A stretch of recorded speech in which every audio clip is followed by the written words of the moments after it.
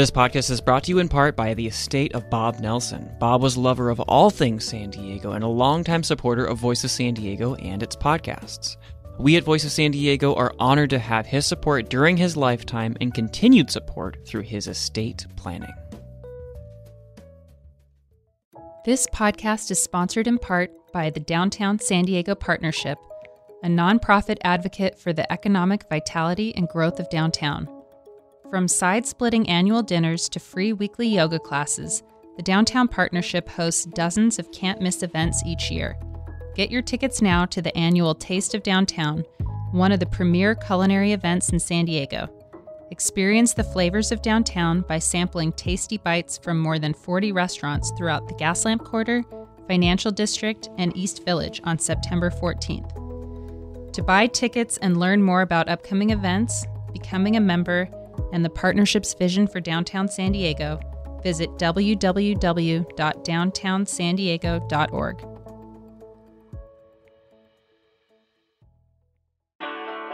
Welcome back to I Made It in San Diego, Voice of San Diego's podcast about the stories behind the region's businesses, the big and the small, and the people who made them what they are. I'm Kinsey Moreland, and in this week's show, a story about soap making that has never been about just the soap. At least not for the Bronner family.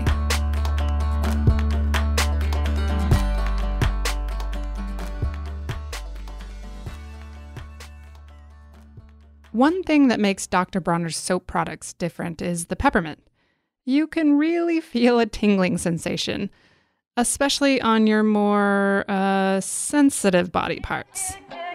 You can always tell the folks that use it, there's a smile on their face and they always smell clean. Don't let them tell you that it's not okay. It's personal hygiene and oh, by the way, Dr. Bronner's makes your hoo-hoo tingle. Ladies, you know what I mean.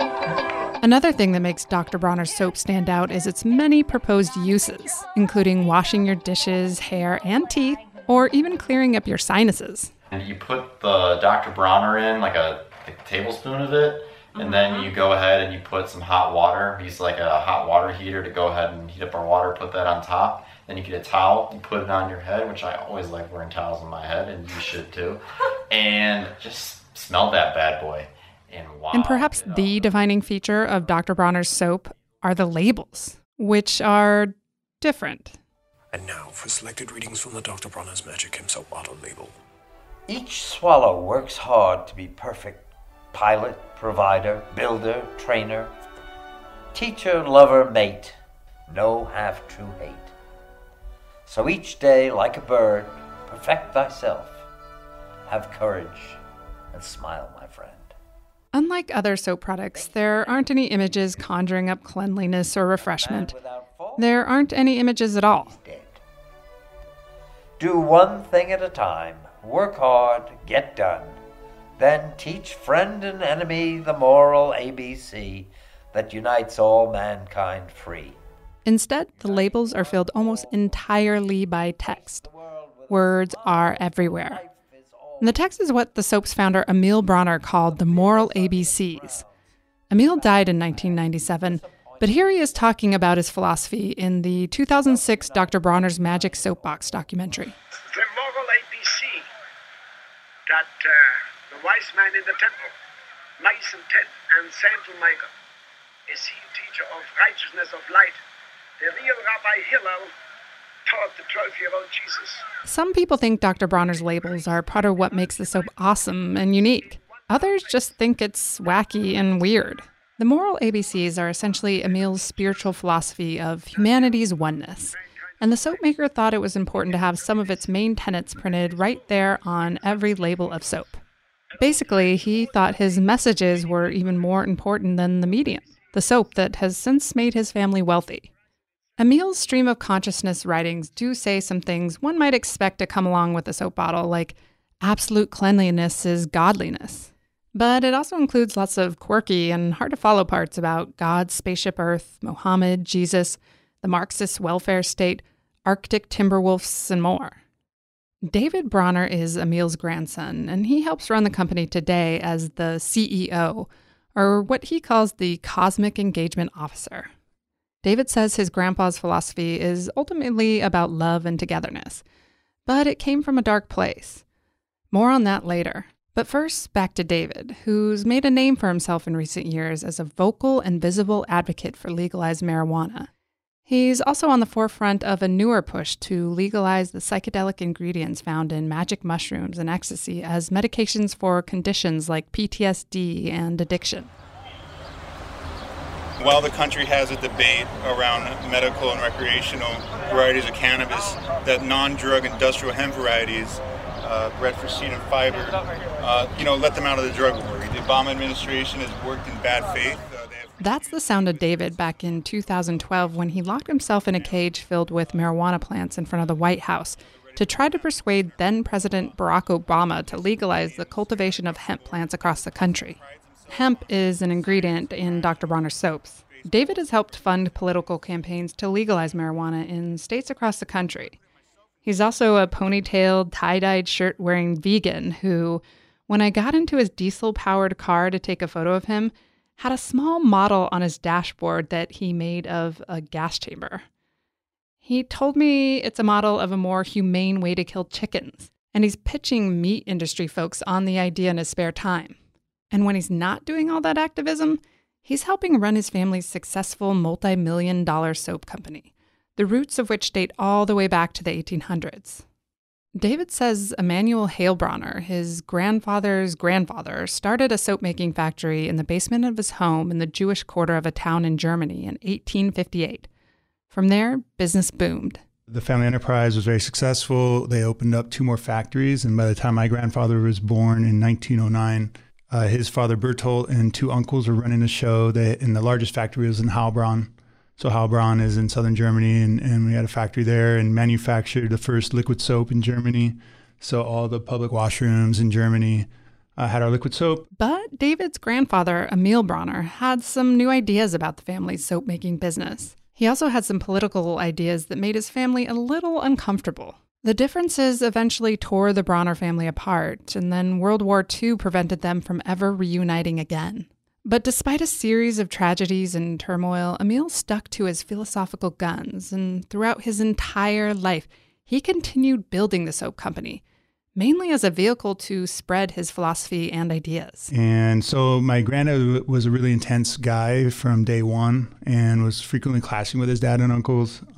He was Zionist and just had a lot of newfangled soap-making ideas. And my granddad came up in the guild system of the time. He apprenticed to another soap-making family and got the equivalent of a master's in chemistry, and he became a master soap maker.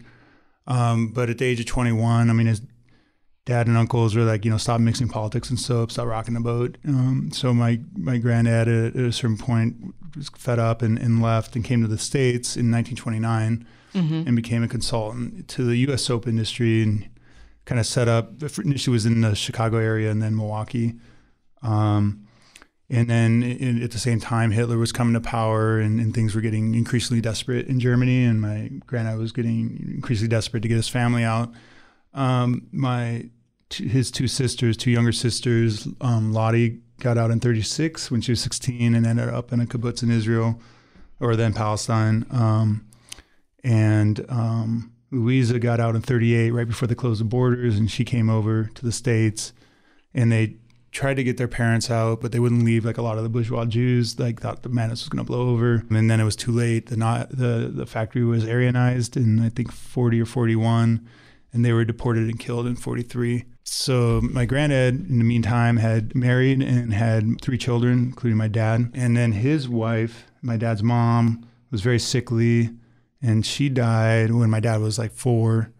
So my granddad was just dealing with all kinds of tragedy, just right, left, and center. And somehow in the midst of all this was having these intense experiences of unity and oneness and the deep love at the heart of creation. And somehow even with all the tragedy and absurdity and violence and horror, that there was this deep love and light. And he felt that all the faith traditions of the world at their core were saying the same thing, and all the spiritual giants were saying the same thing, what he called the moral ABC, and felt that in a nuclear-armed world, that the next Holocaust, we're going to all die if we don't realize our transcendent unity, that we're all children of the same divine source. So he went around the country, kind of spreading his peace plan, while he was actually then selling his soap, the family soap, the liquid peppermint soap, on the side, and he would go around the country lecturing. And he actually was attracting quite a following in the Chicago area. And ironically, he landed right in the center of anti-Semitism in the States. I mean, this is the time of Father McLaughlin, and he had this radio show out of Chicago. It's this enormous radio audience, and he was like a rabid anti-Semite.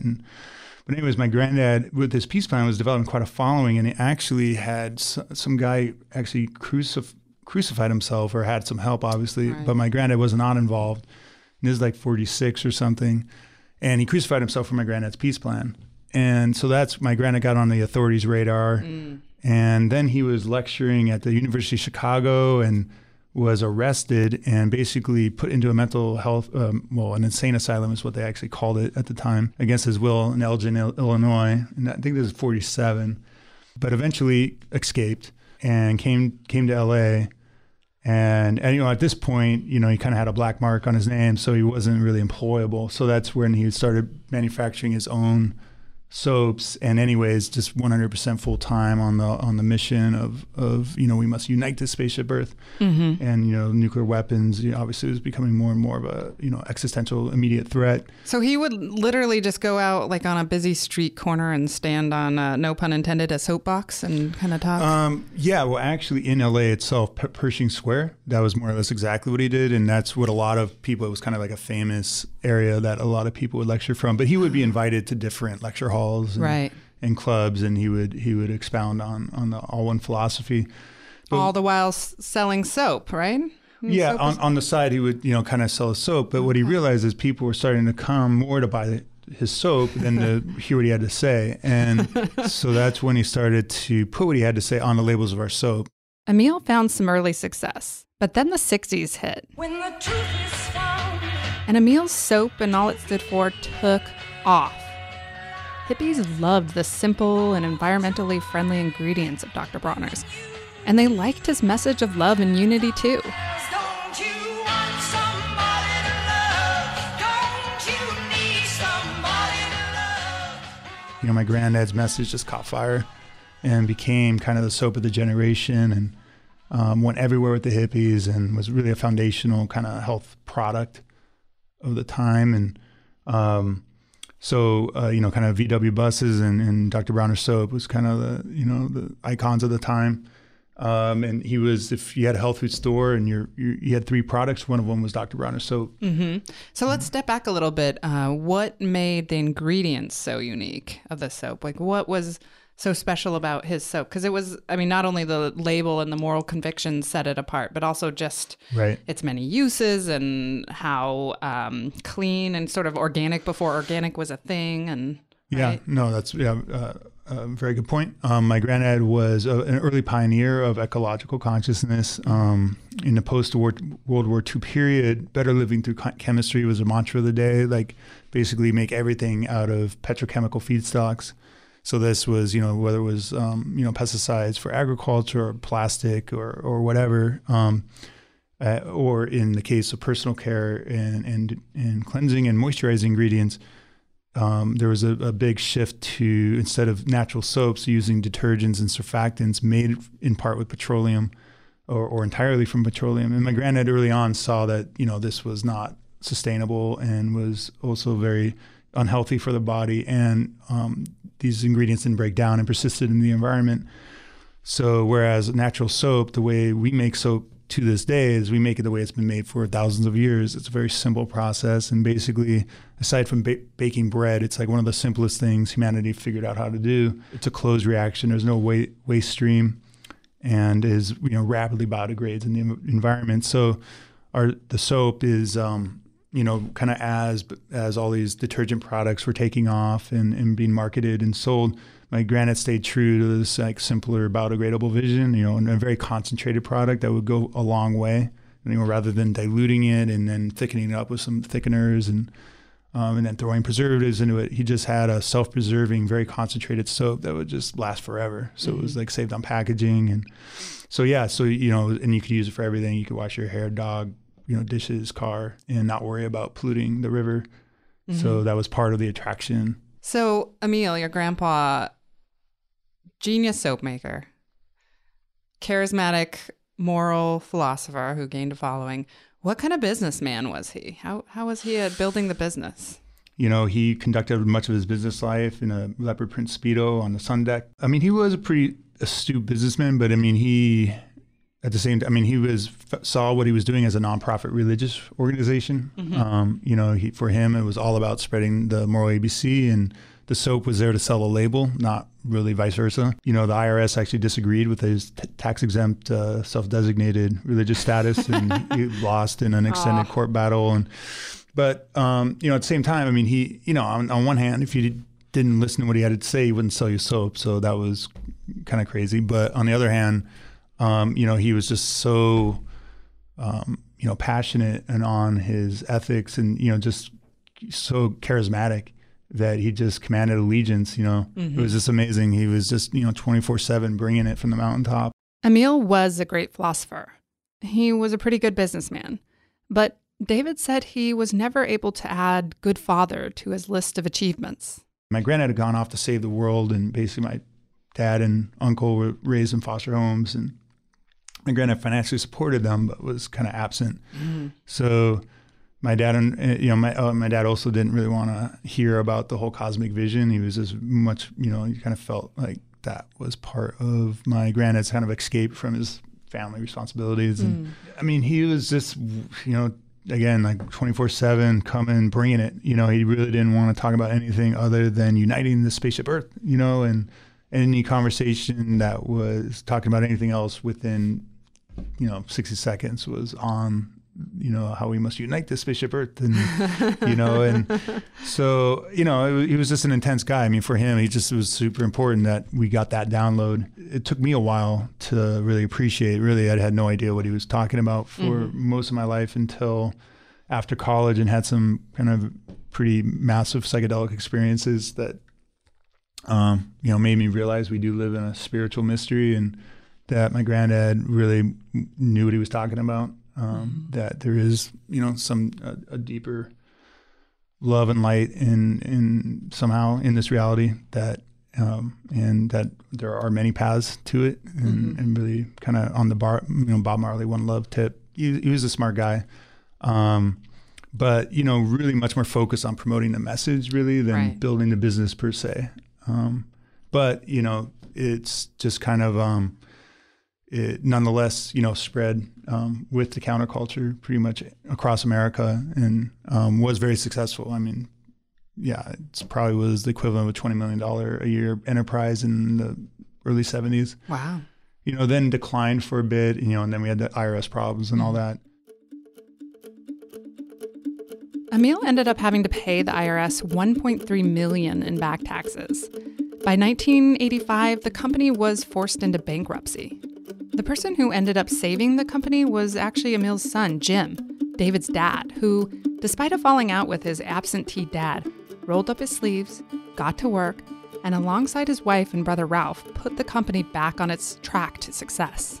It wasn't like the smoothest transition. I mean, my granddad was sick. He was in the hospital. My dad and mom and uncle, you know, kind of stepped in. This is all when things were hitting the fan with the IRS. And there was all these back taxes. And, you know, my dad, you know, they fired all these bad advisors my granddad had, and really kind of righted the ship and got the business on a sound financial footing. And then my granddad rallied back and for a period of time, but then was sick again. And at that point, my dad and uncle and mom stepped in to run the company full time. And my dad was also running his own business that I had come up in. And my granddad, as he had Parkinson's, and kind of as he kind of slowed down, and I think his relationship with my dad improved dramatically. And my dad, on his part, did a lot of self work, and my granddad was just kind of, you know, coming down off the mountaintop a little more. And so their relationship improved quite a bit. So my dad and mom and Uncle Ralph really put the company on sound financial footing and implemented a lot of the progressive employee practices we have. And really were stewards of the company through the 90s. And how did they grow the business during that time? Or did they? Did it kind of level out for a while there? Yeah, you know, it leveled out. And I mean, it slowly grew, but incrementally. It was, you know, it was really kind of by the late 90s that things really took off. My granddad died in March 7th, 1997, actually the same day our daughter Maya was born. Oh, wow. Must have been an intense day. Yeah, it was crazy. And then in this time, like I'd gone to college, I'd gone to Amsterdam, had these really big experiences, come back, become a mental health counselor, really politically activated around cannabis reform and, that the psychedelics and cannabis were sacraments and that the drug war was in large part a religious war on the counterculture, got politicized in that way, but also became vegan and just realized the disaster of our collective consumption choices on the planet and that we were shredding ecosystems and, communities worldwide to feed our unsustainable consumption pattern. And so, really started to get on my granddad's wavelength. And I want to hear more about the experience that got you there. The exact, so was it, did you smoke pot and then have these? Did you do acid? It was in a gay trans club in Amsterdam, LSD and MDMA, and just having just levels of my identity, just like exploding through them, like to like a core of, we're souls here to get down with each other and be of service and, just stripping away all the kind of dumb stuff painfully, but, just getting to a place where, there's this love and light and just, I want to be cool. I want to be, So David was working in Amsterdam and loving it, but then his grandfather died and his daughter was born, and that's when everything changed. So I became a mental health counselor for a year and a half, but, in the course of which realized how amazing our family company was and I'm ready to come in and let my dad know that. So that's a big realization though. Was it a moment where you're like, wait, I want to work in my family business, or was it more gradual than that? Like was there one moment where that flipped for you? Yeah, it was kind of gradual, I guess. I mean, it was a real moment that I didn't want to work. I mean, I remember that real clear. I was like, wait, I can just live in Amsterdam and grow plants and do this, So you decided firmly no family business for you. Yeah. But then there's, actually my then girlfriend, now wife, I got pregnant. She miscarried, but it was like, I got to come back. It's like this whole plan of her graduating, coming to Amsterdam isn't going to work out and I need to be with her. And so I became a mental health counselor in the Boston area while she finished up school. But in the course of that, just as I was like kind of deepening my kind of investigation into these experiences, which I didn't have a whole lot of context for, and, and just really growing to appreciate where my granddad, who was kind of out there, and all of a sudden, wait a minute, he's talking about these kind of realities and experiences I'm having. And just, wow, this is, what an amazing opportunity I have with this company that is so concerned about the environment and, spiritual, values. And okay. So that brought you back, and your dad then got sick. Yeah. So luckily I was able to communicate to my dad a month basically before he was diagnosed with stage 4 lung cancer. Oh, wow. So he smoked most of his life, like age 12 to mid 40s. And then he was in the Navy working around asbestos in the engine room. And an industrial chemist around a bunch of stuff that was carcinogenic before they even knew it. Oh, man. Yeah. So, but luckily I was able to come back and work with him for a full year. He actually rallied and we thought he was going to kick it. But he did live to see my sister and brother-in-law, Lisa and Michael, married in an incredible ceremony, dancing with my sister, sunrise, sunset. And and he died on June 12th of 98. So then I had to step up and, with my mom and uncle and run the show. And it was more or less at this point, within a year or so, things really started to take off. When we come back, how David and his brother took Dr. Bronner's from a soap company popular with backpackers and the crunchy hippie type to a mega popular product you can find at places like Target.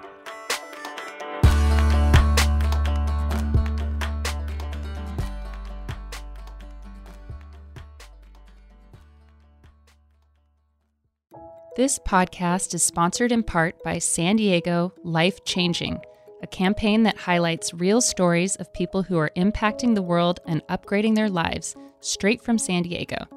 This campaign officially launches on September 19th at Petco Park when the Padres take on the Diamondbacks.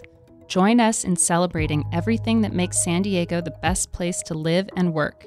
Visit padres.com/San Diego Life Changing to purchase your VIP tickets using promo code SD Life Changing. Hello again. You're listening to I Made It in San Diego. I'm Kinsey Moreland.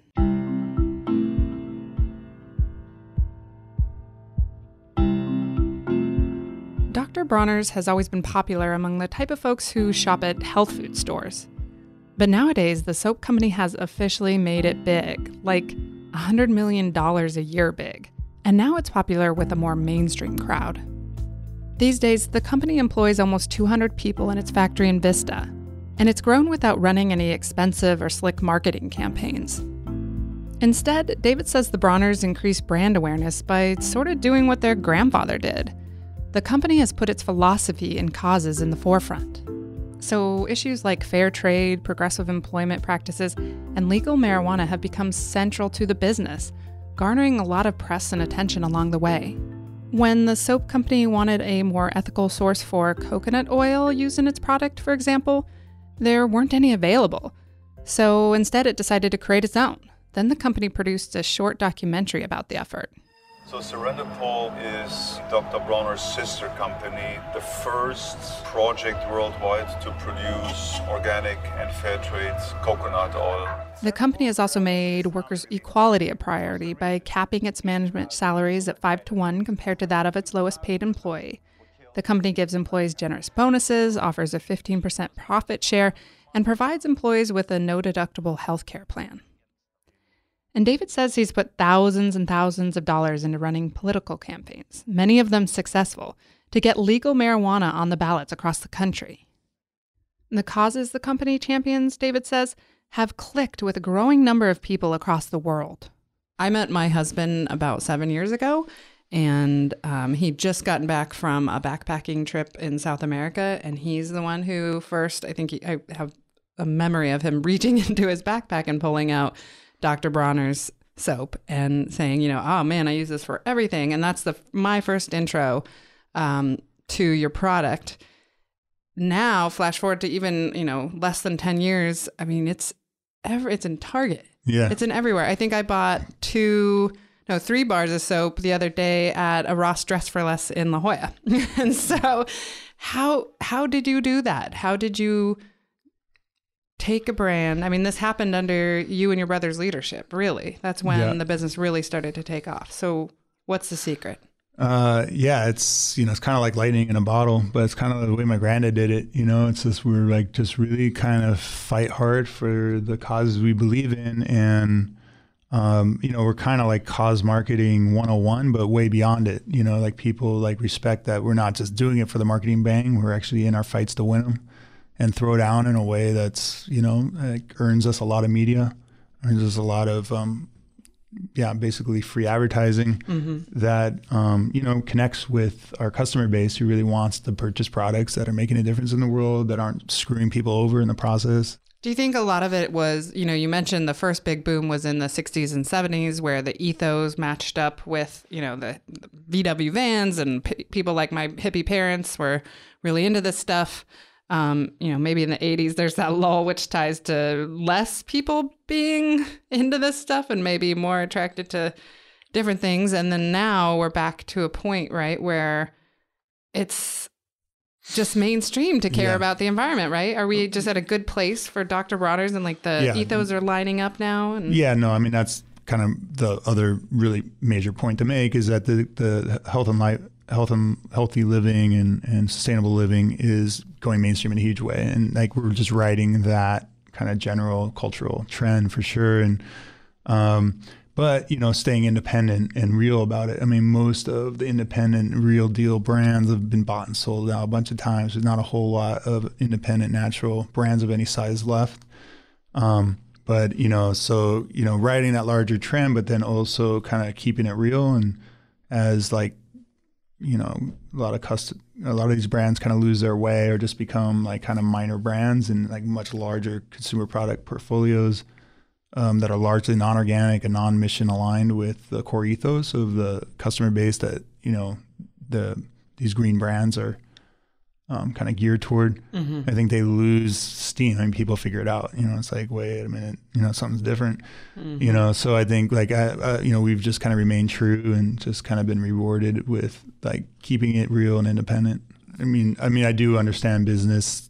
It's trial by fire, a lot of it, and I think that's part. I mean, a lot of our success really obviously we got all our activism and stuff, but none of that is going to happen without having a really efficient, tight operation and sustainable margins and all the rest of it goes into running a good business. And we got really good people. But even there, I mean, activism has really helped attract incredible talent to our team and basically are getting paid less than they would otherwise. But just because they are so mission aligned. And so we just have incredible people in our operation who are able to rock like the more traditional sales, marketing, inventory control, all that kind of stuff.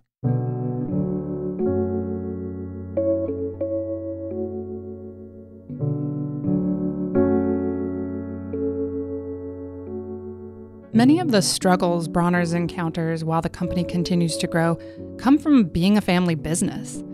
Family stressors become business stressors too. But David says he's never grown bored because Soap has always offered a new adventure. The latest adventure is his activism around psychedelic drugs. Turns out you can ride Soap in all kinds of interesting, fun, adventurous things. And so I'm never bored. And the stress is just, I feel like, well, it's a calling and this is what I'm called to do. And engaging in these fights. I'm on the board of the Multidisciplinary Association of Psychedelic Studies. It's an amazing entity that's driving MDMA ecstasy through FDA approval process. We're now in a phase 3, which is the last phase before we get FDA approval for treatment-resistant PTSD. And then we have allies at Hefter and USONA that are doing the same thing with psilocybin, which is the active ingredient in magic mushrooms.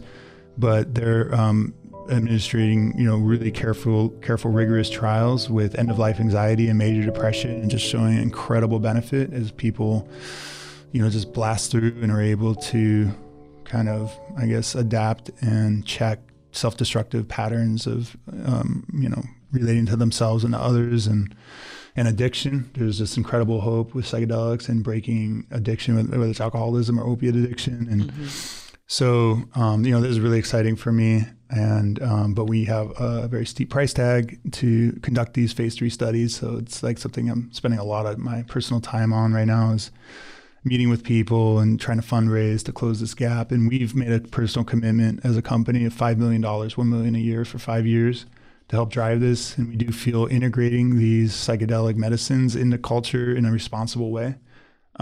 It's going to be hugely beneficial, and not to substitute for meditation or prayer or devotional practice, but as an adjunct and ally, can be very helpful to help give people insight and help people find a path. So that probably sounds pretty wild to a lot of people, but you've been through a similar battle or war, if you will, with cannabis, which even just like 5 years ago, if you would have talked about marijuana in that way, would have seemed out there. But we're at a point now, and you've been very involved in this directly through litigation with the DEA, the Drug Enforcement Agency, and the the U.S. Department of Agriculture. You've been arrested multiple times, at least 2 or 3 times that I know of. One time you locked yourself in a metal cage in front of the White House with some hemp plants with you. Do you feel like you've won that war? Yeah, well, in the process of winning it, it's, it was a long, hard slog, 1996, California passed Prop 215. That was the first medical marijuana.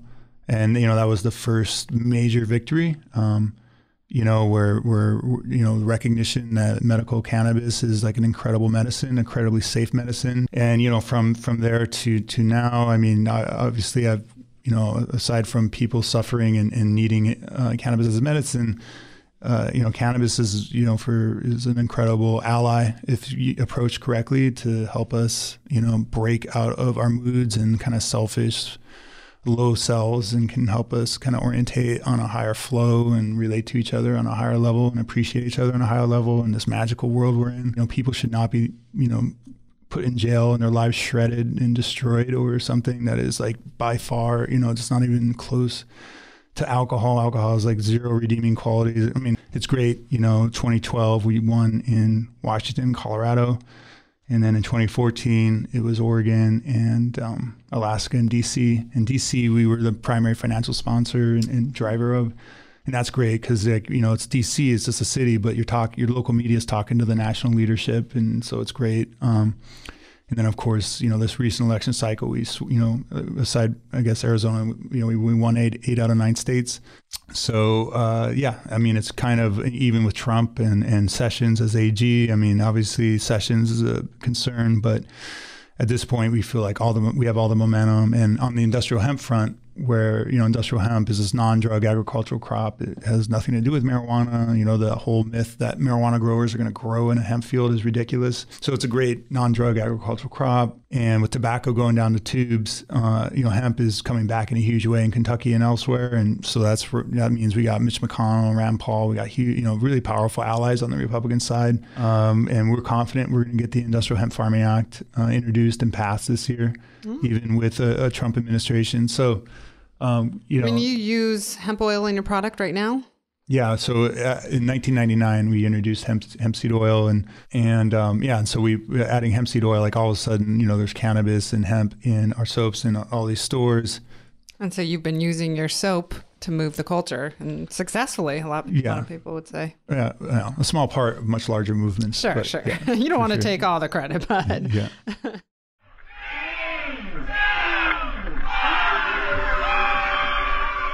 Outside of the activism, another thing that has gotten Dr. Bronner's attention is something the company calls the all-one magic foam experience. The soap company basically shows up at certain events and blasts people with mountains of soap foam. David says it's a fun marketing effort inspired by his dad, Jim, who actually invented the industry-standard firefighting foam concentrate in the 1980s.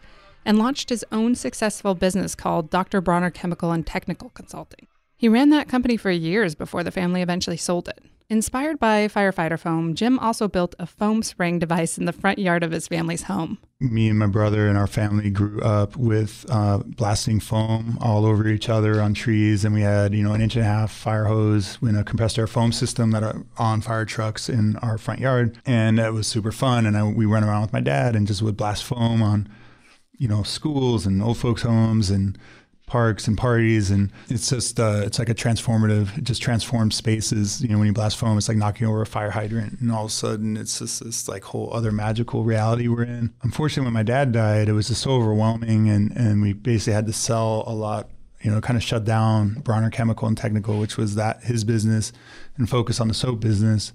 But then 10 years later, when I was going through a tough time, I was going through a lot of stuff and thinking about my dad and remembering, just how amazing it was, blasting foam on everybody, and built a compressor foam system based on one of his late designs and brought it to Burning Man. And just was a huge hit. We were just clearing out blocks of people coming out to get blasted with foam, and we realized wow, we should do this all the time. So the thing we had to figure out is how do you contain the gray water? So when you're blasting foam and water, it's you can't just be having gray water spill everywhere. So then we built a big bathtub, like a 20 by 8 foot bathtub with a graded floor and a 1,000-gallon tank underneath, so people can blast foam on each other. And what we do is run Dr. Bronner's soapy water with 1% Dr. Bronner's in it through a compressed air foam system, so it comes out like shaving cream, and at high velocity, and you're just blasting foam on each other. And so initially we were doing music festivals, but then we kind of backed, kind of just by accident into these mud runs that were taking off. So these 5K mud runs, 10K mud runs, where you've got all these muddy obstacles, and they're super fun. And then at the end we'll kind of partner with the promoters. So at the end of the race, we'll have people come into, now it's not the bathtub, now we have what we call the sexy plexi, but it's the shower. We got these 20-foot trailers with 8-foot tall plexiglass, and people just come in there and we blast them with foam and get all the mud off them, and it's a big dance party and everyone loves it. But and it's how really, do you think it ties into the ethos? Like it's just a good time and brings people together? Yeah, well, it really honors my dad. I mean, my dad was this really fun-loving guy. I mean, he was just really about creating sweet, awesome, joyous spaces. And so that's like the number one thing we're doing. But then at the same time, it's also a perfect marketing vehicle. Like, hey, everyone's having this awesome time, and it's like event marketing, and we're like, hey, I mean, by the way, here's our brand and what we're all about, and here, take the soap with you, and we're all about organic and fair trade and all this cool stuff. So it's kind of like all one about just creating an awesome experience for people, but then two, just kind of marketing the brand and connecting it with the larger Dr. Bronner's ethos. Anytime you talk about making products or consuming products, obviously your company does a lot more than your average business, but we could all be doing more. And what do you envision Dr. Bronner's looks like in the next 20 years? Like, for instance, you use recycled material to make your bottles that you put the liquid soap into.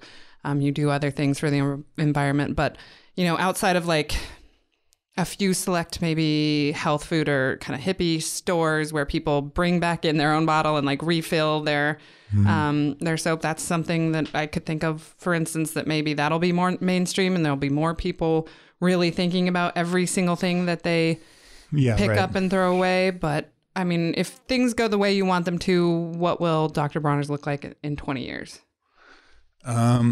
Yeah, I mean, hopefully we're, a bigger company, not just to be bigger, but just to be that much more effective in deploying resources behind, progressive causes and movements.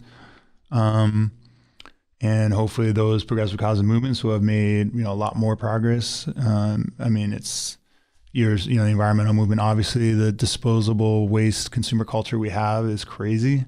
And I'm as guilty as anyone. It's nuts, what we're doing, like just constantly all the packaging. We just, I felt weird about offering you that paper cup that has a Starbucks brand on it. Trust me, it's not. I'm no like saint on this stuff, and I could be way better. And hopefully in the future, it's like what you don't, you go to the store and refill your Bronners from a bulk. You don't just buy the bottles, and it's not like I'm the guy that always does that myself, but I should. And hopefully just it's just like curbside recycling or whatever, no one did it until it was just kind of like critical mass and was real convenient, and all of a sudden everyone does it, so long as you have like effective kind of community solutions. So, working to implement policies that makes it easier and more convenient for people to do the right thing, and normalizing the behaviors that we all know we should be doing, really incentivizing them and making them easy and the easy choice. Hey, we got plastic bags. I thought that was never going to happen. Totally. Right. Do you think after your leadership, you and your brother, get to a certain age that like your daughter will take over? Is this going to be a family business forever? Or? I mean, I'm cautiously optimistic that Maya will want to come in. Has she expressed interest, or is she kind of? Well, she's 20. I mean, somewhat of an interest. She mostly wants to be an artist or set design or something like that. And I told her, Maya, like, regardless, you're going to own the company, so you're going to need to understand how to use this paintbrush and, understand, basic business 101 and our activism. But she's her heart. She's very activist, very socially aware, and maybe too much. So, I mean, she's got it, so, I mean, hopefully, but she needs to find her path and make her own choices and kind of go through, and if she chooses to do something else, that's fine. So why do you think it's so hard for people to follow some of the advice that is written on your labels? Yeah. I mean, there's no magic bullet, but controlled use of psychedelics can really help us kind of re-tap into that core and that truth. And I guess, religious communities that are progressive and cool. I mean, I tried that as well. And I mean, it wasn't quite my cup of tea, but, surfing, getting out in nature. Thanks for listening to I Made It in San Diego. I wrote and produced the show. Andrew Keats edited it, and Adam Greenfield mastered and mixed it. Visit voicessandiego.org/podcasts to learn more about our weekly Voice of San Diego political affairs show, our Good Schools for All education podcast, the Kept Faith Sports podcast, and all the shows in the VOSD podcast network. If you like the show, go to voicessandiego.org and click the donate button. Or if you'd like to sponsor it, contact Erin Zlotnick at ERIN@VOSD.org.